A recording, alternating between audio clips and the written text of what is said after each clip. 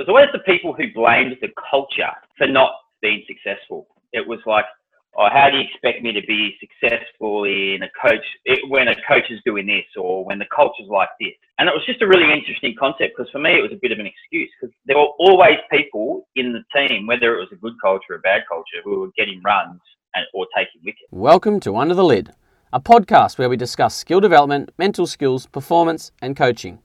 I'm Tom Scollay and I'm the founder of Cricket Mentoring, and my co-hosts are former Australian Test cricketer, now professional coach Chris Bucky Rogers, and Charlie Burke, who has previously been the Director of Cricket and Head Coach of Hong Kong, and a coach and talent specialist for Queensland Cricket. The three of us are great mates and regularly talk and share ideas about what we're learning to continue to better ourselves. This podcast aims to give you an insight into some of the conversations we have and hopefully answer some questions and issues that we're continually seeing or hearing. So, let's get under the lid.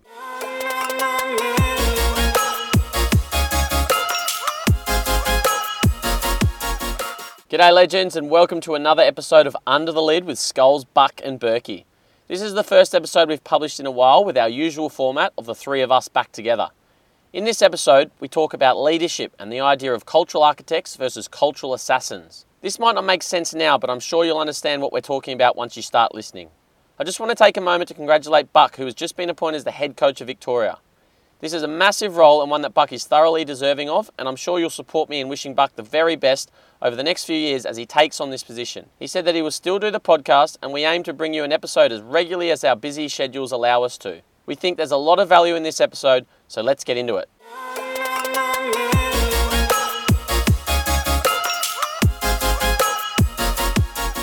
It's been a while. It is great to be back. How are we, boys? Fantastic. Very Skulls good, and thank Buck. you.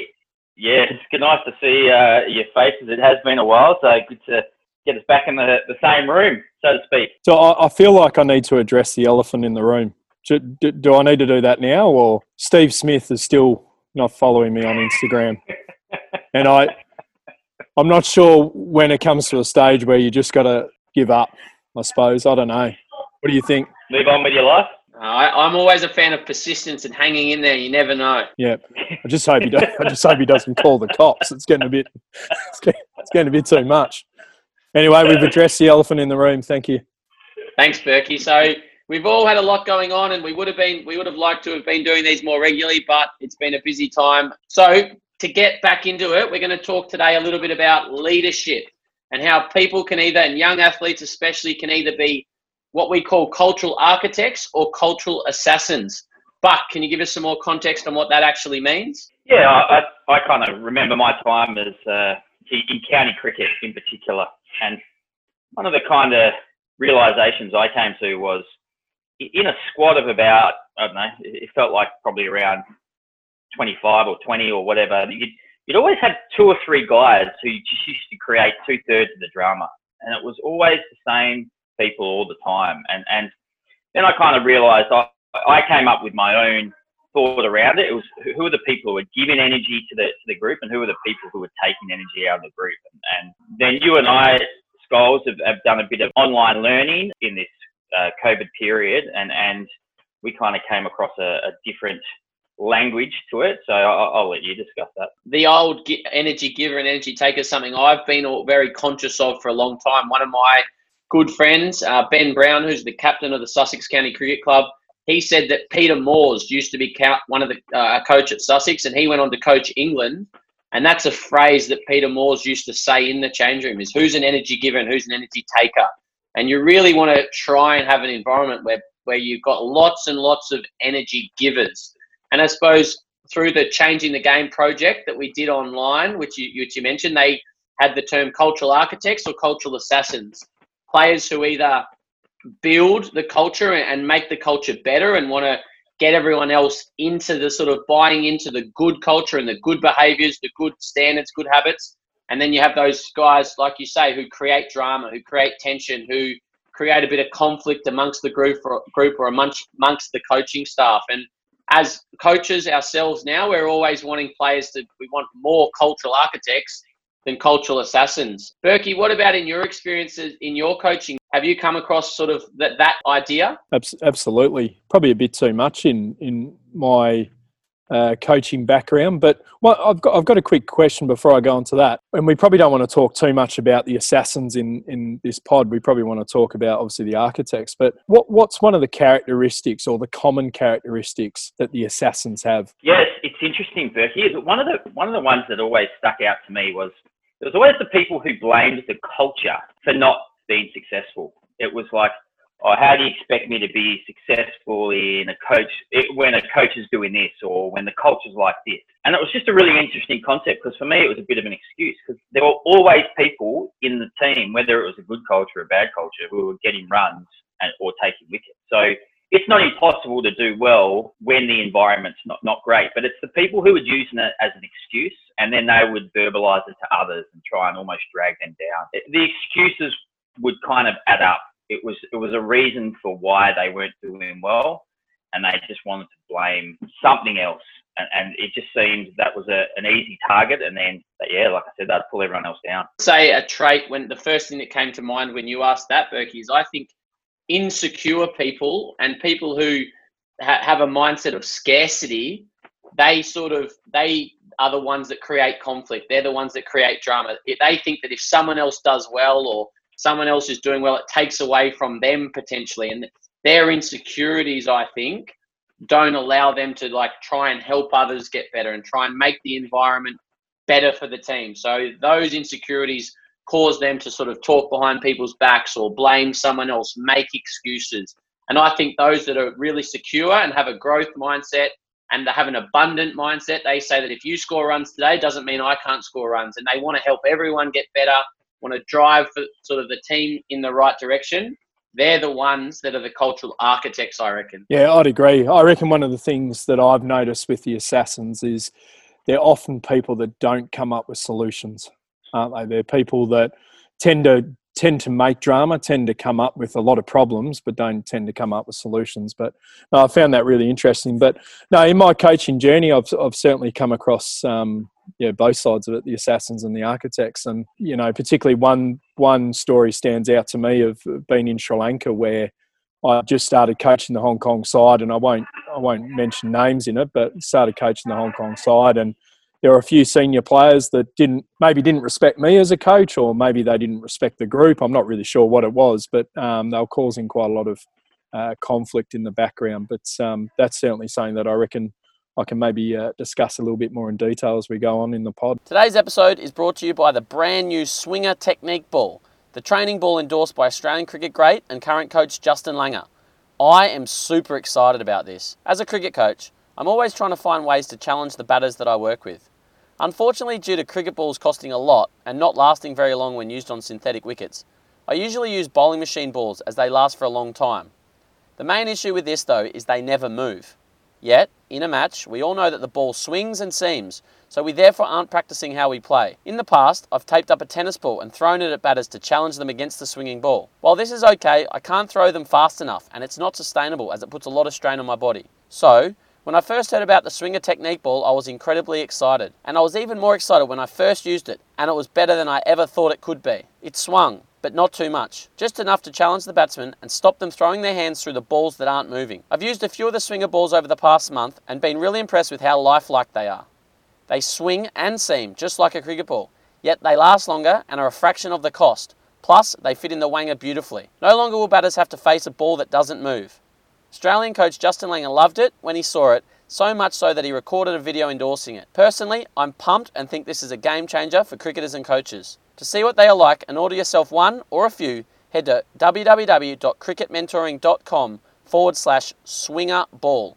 That's swinger with an A, SWINGA ball. I have no doubt you'll love training with them as much as we love using them. As a player, do you think you've always been an architect, or have you been through periods where, depending on how your form is, and cricket's we're talking about coaching and about culture and leadership, it's not just in a cricket sense, but cricket is such a results-driven game.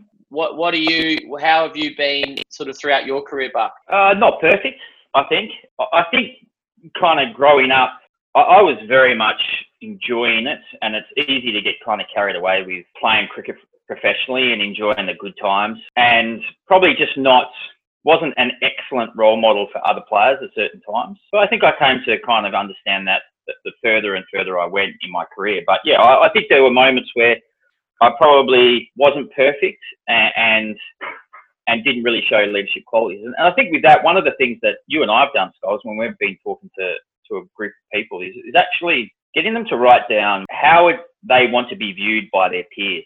I think it's actually quite a good idea to do, just because it gives you some guardrails, gives you some direction about what kind of actions you want to take. So, I just think at times I was good, and then at other times I was bad, and there was no consistency, and probably because I just didn't really know what I was doing. So I think like what I said, one of the good things perhaps you want to do is just write down what kind of qualities you want to have, and there you guardrails, and you stick to them. Yeah, it's interesting hearing that, Buck. And I think I mentioned this on an earlier pod that we did, but one of the activities I've done, and I suppose there's probably a lot of coaches that are listening into this as well, or captains, senior leaders of groups. And one of the exercises I did, which by all means is not perfect, and you've got to be really careful with doing it, but I gave this particular Hong Kong group that I had early on, there was some butting of heads, and there was a few different characters and plenty of assassins, if I can say that. And I gave them sheets of paper, and I had their name, and I wanted on each sheet of paper, and on the back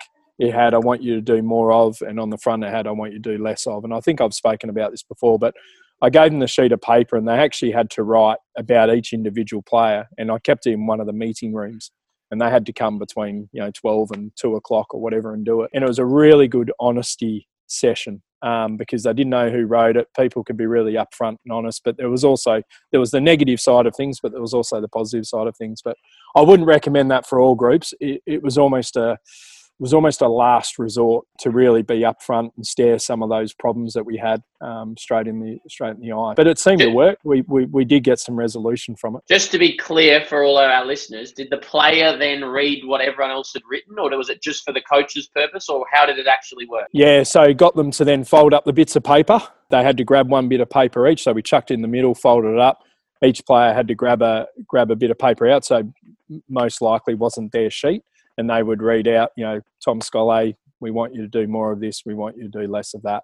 And we sat in a circle, all facing each other. Yeah, some people didn't like it. It was pretty confronting for some. Like, some of them got absolutely hammered. But I feel like I felt like it was a step towards mending probably the poor culture and that we had in the group. Coaches listening to this, it's about understanding your group. This was a professional setup of men, and that's something they needed to do. Whereas if you're coaching teenagers, you might not be as honest and as brutal. But what I want to go back to is... Are you saying, Scholes, that maybe the Master Blaster group on a Friday night, the 9 and 10-year-olds, probably not suited to them? Not, but again, it's about reading your audience, and maybe they'd enjoy talking about each other. Just going back to the behaviours, I read a extract from a book. Have either of you read The Captain Class? No. So I've listened to a podcast about it. Just I was going to reference that one too. If you ever want to listen to someone talking about the Captain Class, which is a really interesting concept, there's one called Jeremy Boone.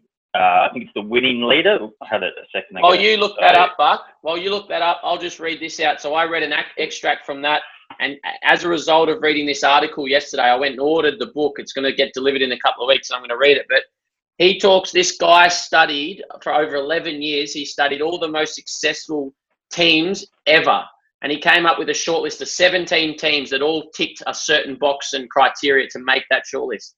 And he said the one common trait was that they all had a leader or a captain who did something and sort of had a certain trait that they followed. And he said leadership is actually very simple. It's a behavior pattern, but really anyone can change their behavior. And that's what blew me away about these captains. So basically he's saying that the best sports teams were because of these best leaders. However, they all just had behaviors, and we can all change our behaviors. So if you're a cultural assassin now, there's no reason why you can't become a cultural architect.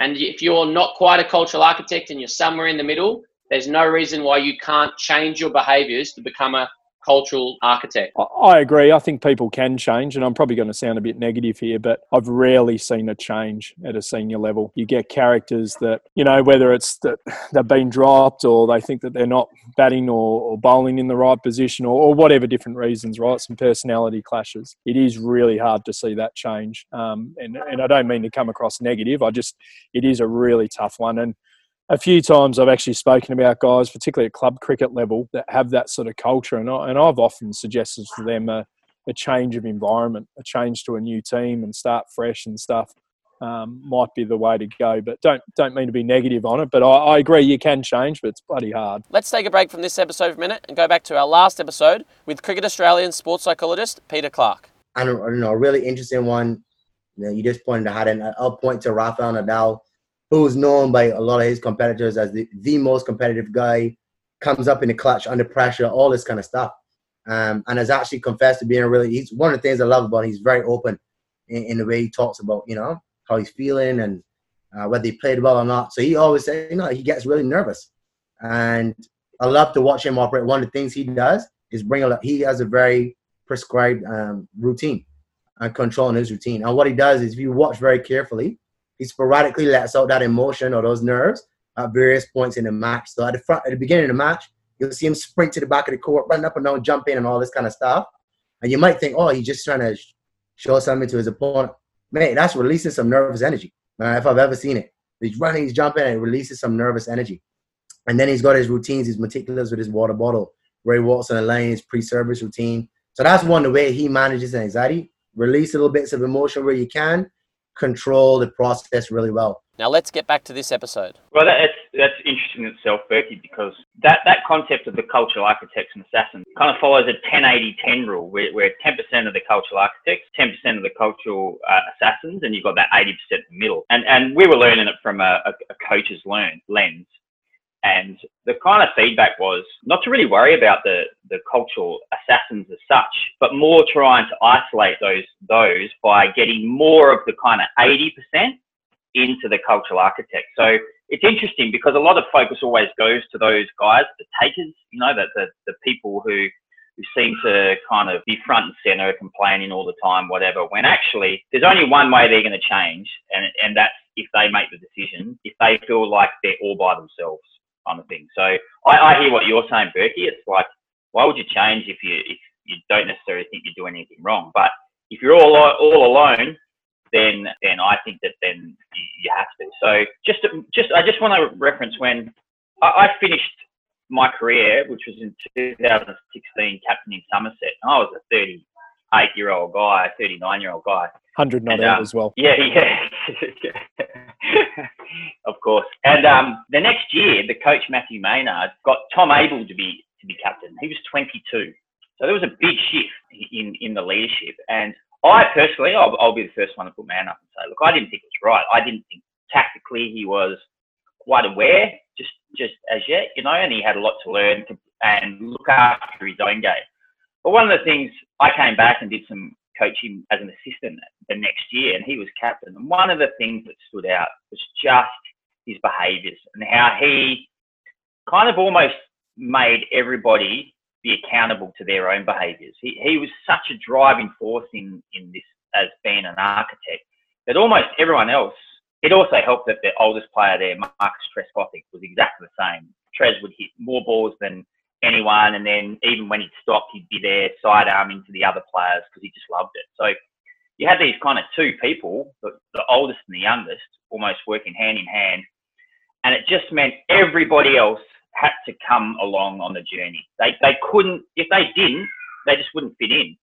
So when you're talking about how do you improve your culture, I think this is what is important, is if you can kind of almost create this kind of momentum going in the right direction, that the people who are dragging their feet, if they don't decide to come on, then they're going to be left behind. Yeah, I reckon that's a really great point, Buck. And I reckon just reflecting on some of the experiences I've had is that often coaches and leaders will go to those assassins, right? And they'll try and change their mind, and it sucks so much energy out of you, doesn't it? Like you're there, you almost feel like you're butting your head against the wall, but you continually do it, almost like it's a challenge. And I often, when I have been in those situations, I've often sat down and reflected, whether it be an end of a season or mid-season review or end of a tour, whatever it is. And I think to myself, why have I done that? Why have I spent so much of my energy with the Assassins? Why haven't I spent my energy on those guys that are 50-50 or the architects and actually spent more time with those guys? Because it really does. It sucks so much energy out of you. I know we've spoken recently about how parents can sort of suck the life out of you. And sometimes the kids are actually good kids, but the parents are the ones that are sort of the cultural assassins. How would you deal with or advise a coach or your younger self who maybe is having issues with some parents, not necessarily the kids? That's that's a really good point. And it's an interesting topic, that one. I actually had some parents in last night, as I think listeners probably know. I work in footy now, and I had some parents, sort of this induction thing in one of our programs last night. One of the things that I raised to them is, I'm talking to sort of parents of 15, 16-year-olds, right? So just to give you a bit of context to it. And I said to the parents, like, now's the time to enjoy being a parent.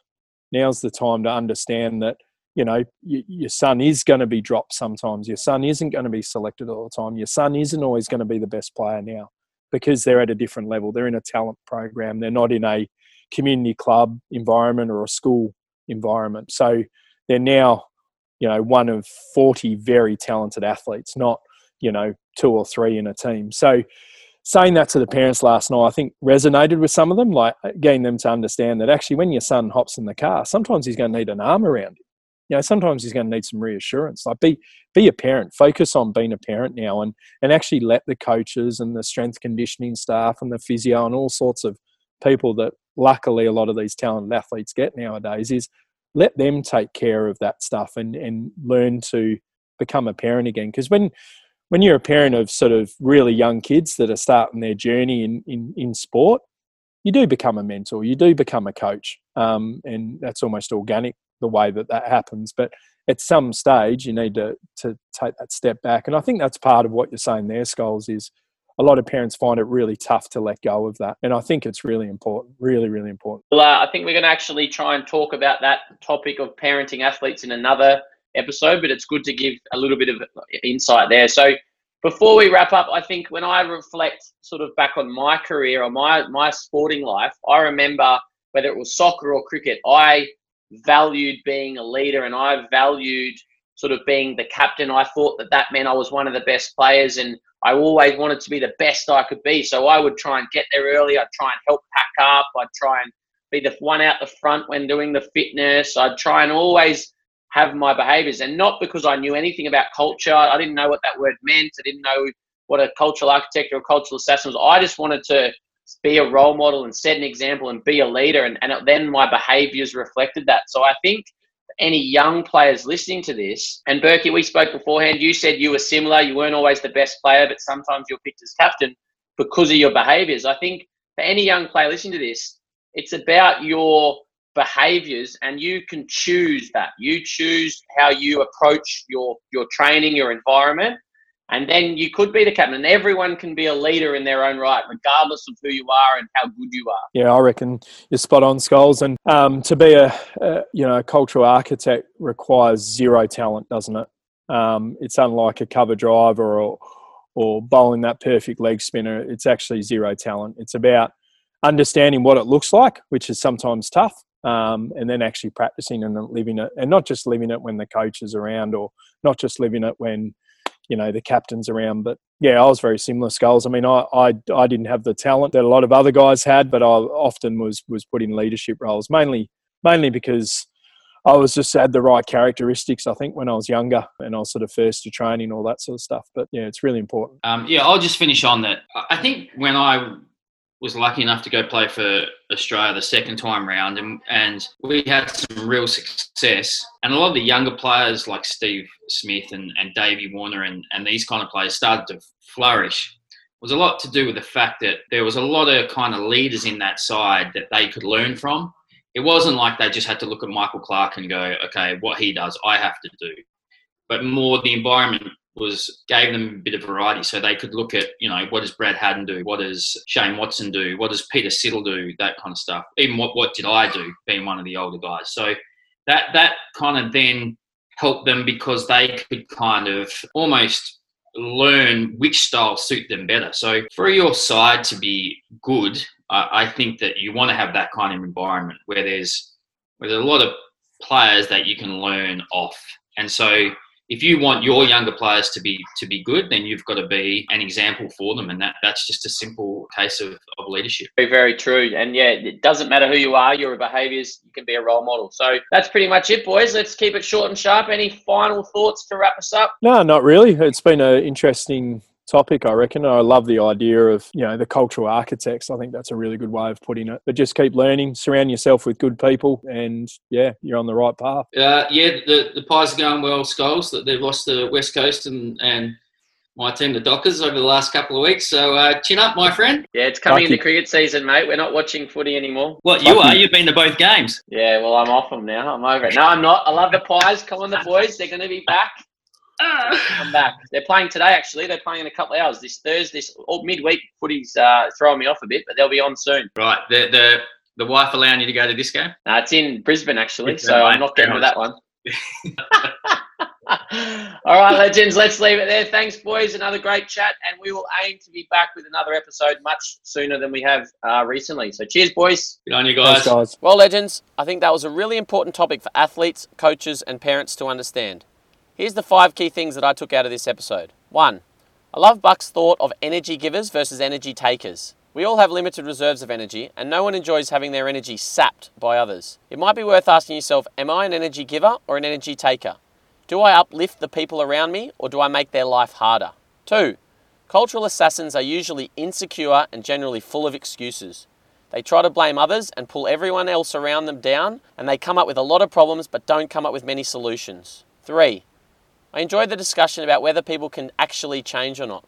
Berkey doesn't really think so based on his experiences, but I do think people can change. But it takes a huge mindset and behavioural shift, and that doesn't happen overnight. Ever since I heard the 10-80-10 rule, I've thought this is an excellent way for coaches and leaders to improve the culture of a team.